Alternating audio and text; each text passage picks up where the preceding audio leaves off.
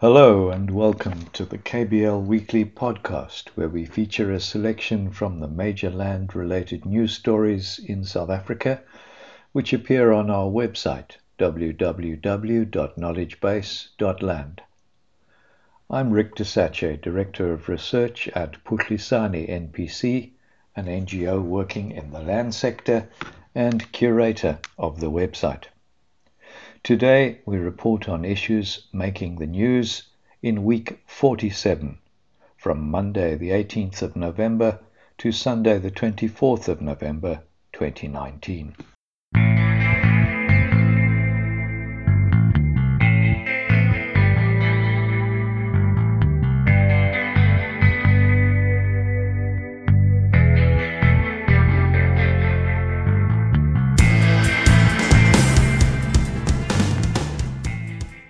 November the 15th was the deadline by which political parties should have made submissions on the draft Section 25 Amendment Bill.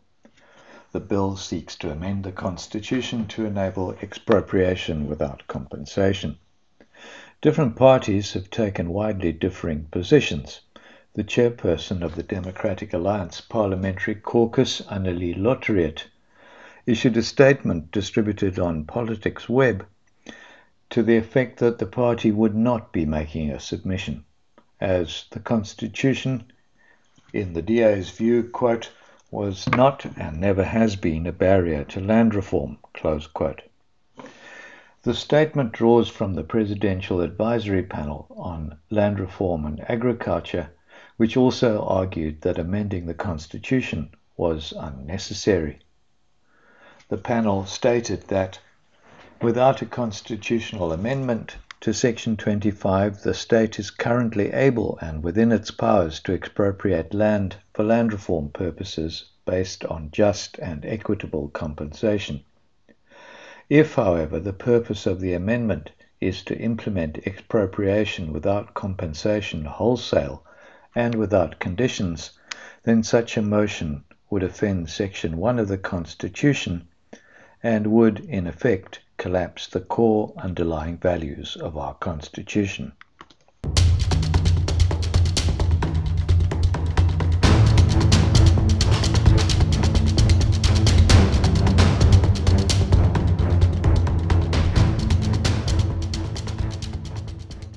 The big story this week was written by Tony Carney in Groundup and syndicated in The Citizen.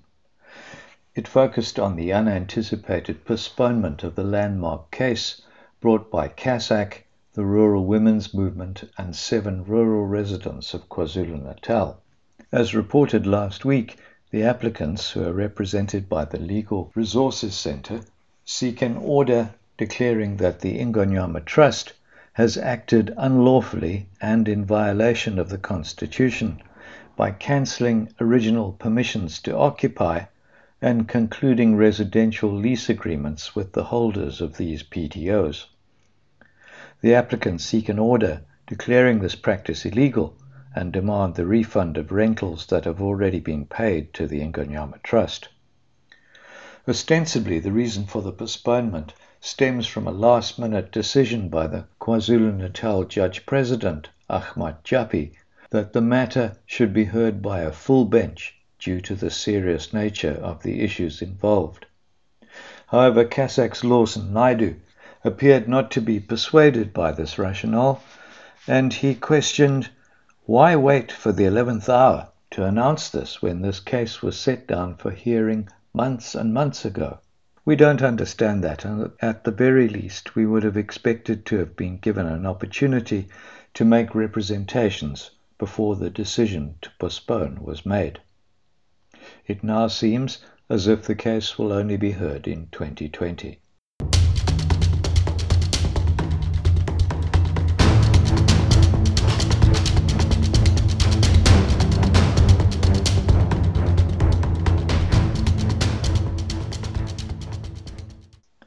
In our section on land policy, Tembeka Ngcuka-Itobe, writing in New Frame, has argued that while land redistribution is vital to address the injustices of the past, we need a transformative vision of the Constitution and political action guided by law to make land reform effective.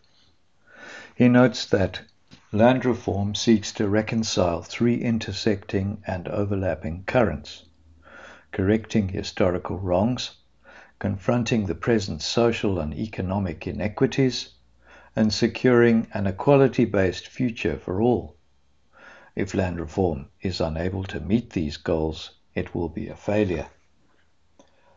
Mukwege dissects the failing of the land reform program, noting that in the case of restitution, quote, the experts, historians, advocates, attorneys, anthropologists, property valuers, have displaced the landed and the landless as the central players in the struggle for the return of land, unquote.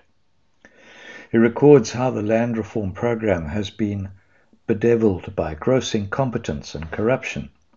He identifies a sense of directionless which prevails amongst the bureaucracy, which is confronted by an overwhelming policy congestion. Mukwege proposes a redistributional model for land reform, but one which must be implemented with particular conditions. He prioritizes the need to redistribute land where the landholders are currently not using it productively. But he also observes that access to rural farmland will not satisfy land hunger, and that urban land must be factored into the frame. He points to other policy instruments which could be employed to speed up land acquisition, particularly focusing on land taxes, which seem to have fallen out of current policy thinking. In his conclusion, Mukwege argues that the Constitution's ultimate goal is to dismantle the colonial and apartheid state. The unequal land patterns are colonialism's most enduring legacy. But it cannot be resolved by chaos and elite land grabbing, but through deliberate political action guided by the rule of law. Rosalie Kingwell, writing in the Daily Maverick, reflects on what South Africa can expect from the Presidential Land Reform Report. She describes the report as a pivotal moment in South Africa's fraught land reform program. In July, all relevant departments and directorates were given 2 months to read and respond to the report, a deadline which expired 3 months ago. Yet civil society remains in the dark as to the government's way forward. However, despite her concerns over the delay, Kingwell remains optimistic that land administration was identified as a critical land reform issue. The focus on land administration requires the development of, quote, overall policy and management frameworks for the regulation and administration of land and access rights. Kingwell seeks reassurance from government that the justification for the panel was deeper than electioneering and pacifying an expectant public, and she argues that government needs to re-engage with civil society to help reconstruct the institutions which have been undermined during the 9 wasted years under President Zuma.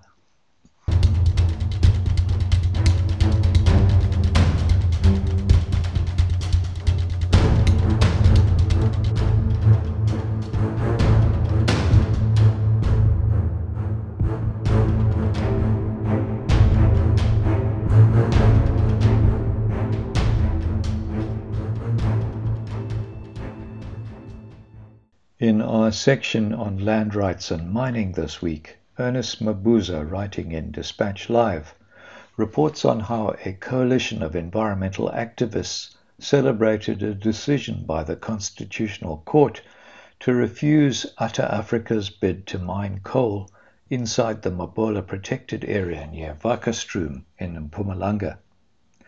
Approvals had previously been given to the company by both the then Minister of Mineral Resources, Mosebenzi Zwane, and the late Environmental Affairs Minister, Edna Molewa. This authorization was challenged in the High Court in 2018, which subsequently set aside the minister's approval. The High Court refused Ata Africa leave to appeal, and the Supreme Court of Appeal followed suit. This prompted the company to approach the Constitutional Court, which also dismissed the application with costs, as, in the view of the Constitutional Court, it bore no reasonable prospect of success.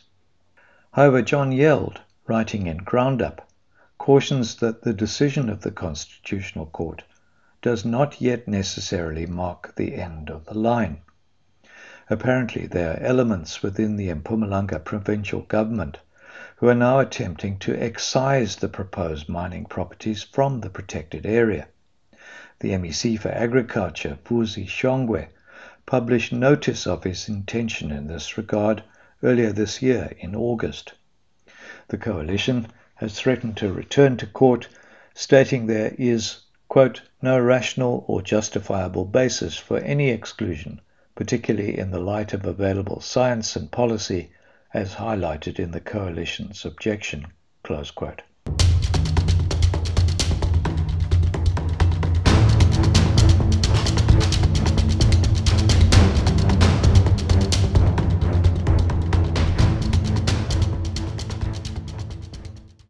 Marian Tam, writing in the Daily Maverick, reports on the joint Landbouwerkblad PALS symposium entitled Land Reform in Practice, Practical Solutions, held on the 14th and 15th of November in series.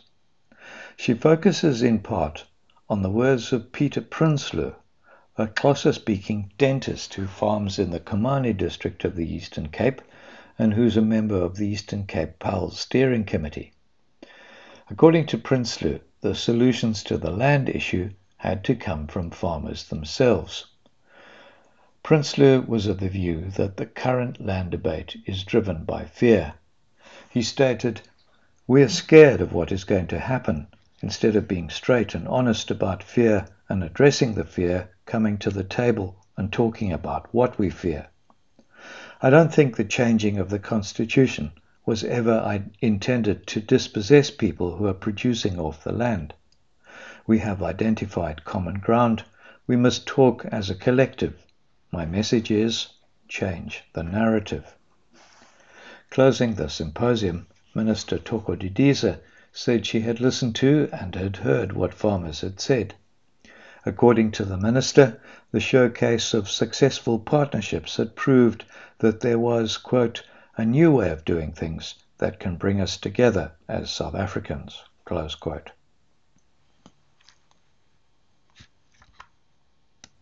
Filed under restitution this week is a story by Nelisiwe Umsomi and Poncho Pilane from Health E News, who write about the forgotten people of Platfontein near Kimberley in the Northern Cape. Members of the Platfontein community featured in an article on public hearings around the National Health Insurance Bill. So what's this got to do with restitution? The Platfontein story was first documented by Eddie Koch back in 1995 in an article which also appeared in the Mail Guardian. He describes how the Kru and Kwe community consists of some 550 South African National Defence Force soldiers and their dependents, who come mainly from southern Angola and the eastern Caprivi of Namibia. In 1990, during the run-up to Namibia's independence election, most of the members of the two communities, fearing persecution at the hands of a SWAPO-led government, decided to pull out with the South African Army and settle at Schmidtsdrift, where they were given automatic South African citizenship and rows of canvas tents, unquote. But the Schmidtsdrift army base, where they were resettled, was itself the site of a forced removal and was under a land claim. This meant that the two groups were eventually relocated to Platfontein. Now, according to the article, some 7,000 people live at Platfontein, where they have remained largely forgotten. Intergenerational casualties as the displacement associated with apartheid wars in the region lives on.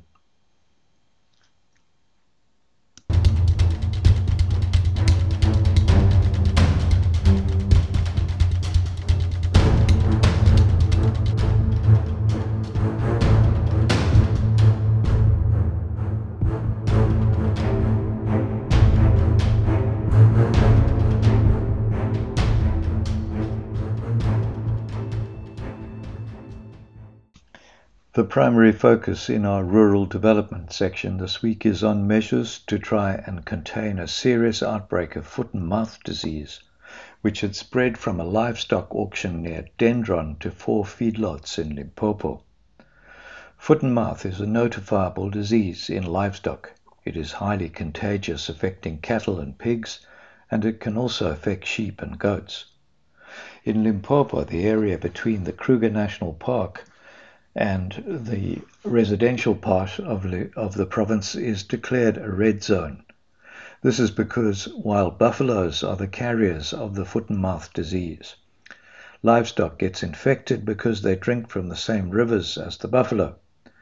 The disease is also in KZN, Mpumalanga and Limpopo, especially in the Vembe district.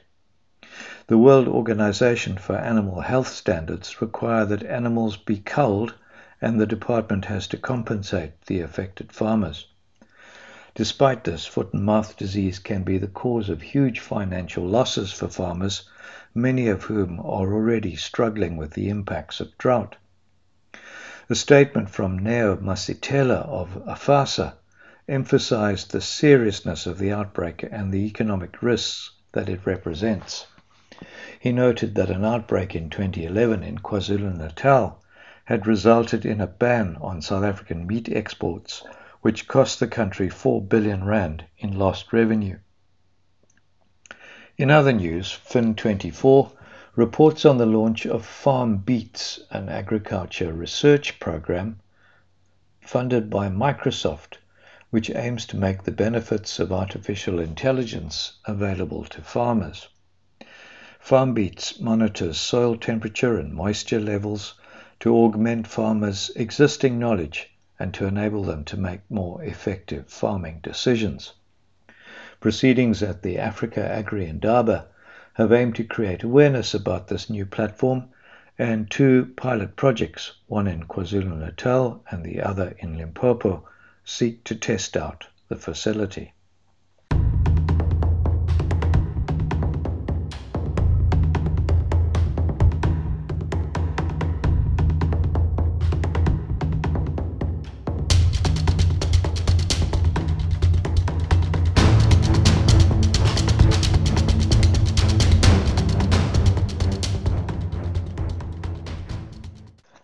In news relating to traditional leadership, Amanda Khoza, writing in New Frame, explores how the Ndwedwe Development Committee has gone head-to-head with the local Nkosi Nduduzo Ngcobo, who, it is alleged, has pulled the plug on a 40 million rand development which was authorized by the local municipality.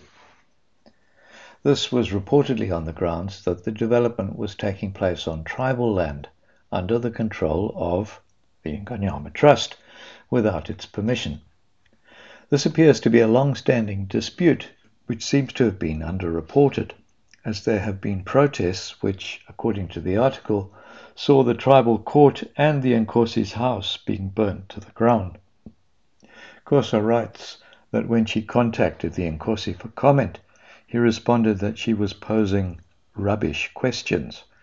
She quotes him as saying that, "Firstly, you visited that community without the council's permission.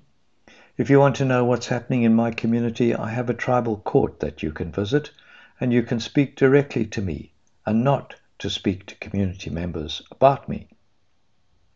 The notion that permission is required from the traditional council before a visit can be made to a community indicates the level of control which the council seeks to wield over the people it regards as its subjects. In the same week, Soyiso Moliti, writing in Dispatch Live, reports on how the Eastern Cape government has endorsed the traditional courts bill at a COGTA committee meeting in Bisho on Wednesday. This endorsement was despite substantive objections from activists such as the Alliance for Rural Democracy and the Sonke Gender Justice about the rights of rural citizens and women being undermined by the bill. Both of these reports suggest that democracy is persistently undermined in the former Bantustans and that the old apartheid order remains alive and well in the countryside. Finally, in our section on urban land news, The puzzling case of the Alexandra Renewal Project is back in the news this week, with the denial by the former Gauteng MEC and Premier Nomvula Mokonyane that the project failed on her watch. At the heart of the matter are allegations about the misuse of a supposed 1.3 billion rand of government money over a 7-year period. Mokonyane denies that this money was ever allocated to the project. This echoes another denial, this time by Mbazima Shilowa, also a former Gauteng Premier, who was summoned to appear before the South African Human Rights Commission and the Public Protector inquiry into the Alexandra Renewal Project. Shilowa testified that the 1.3 billion was approved but was never actually allocated. This suggests that while there was a lot of hype about renewal in Alexandra, there was not any real commitment to it, although a variety of role players insist they have delivered services and housing in the congested township. Perhaps the SAHRC will finally shed some light on the allegations of corruption and misappropriation of funds. Finally, turning to Cape Town, Groundup reports on a protest by Reclaim the City, who are contesting what they regard as the illegal sale by the city of Cape Town of the Tafelberg, a disused property in Sea Point, to a private school developer. Reclaim the City and Ndifuna Ukwazi Law Centre initiated a court case in 2017 to overturn the designation of the Tafelberg property, which was classified as surplus by the city of Cape Town, and to address the legacy of spatial apartheid in the city. That case will finally be heard next week, more than 2 years after it was initiated. So that's all from our overview of land news in week 47. You'll be able to listen to a new episode in our podcast series, which should be out on Monday the 2nd of December and featuring news from week 48. In the meantime, you can also follow us on Twitter @KnowledgeBaseL, where we tweet on land issues daily.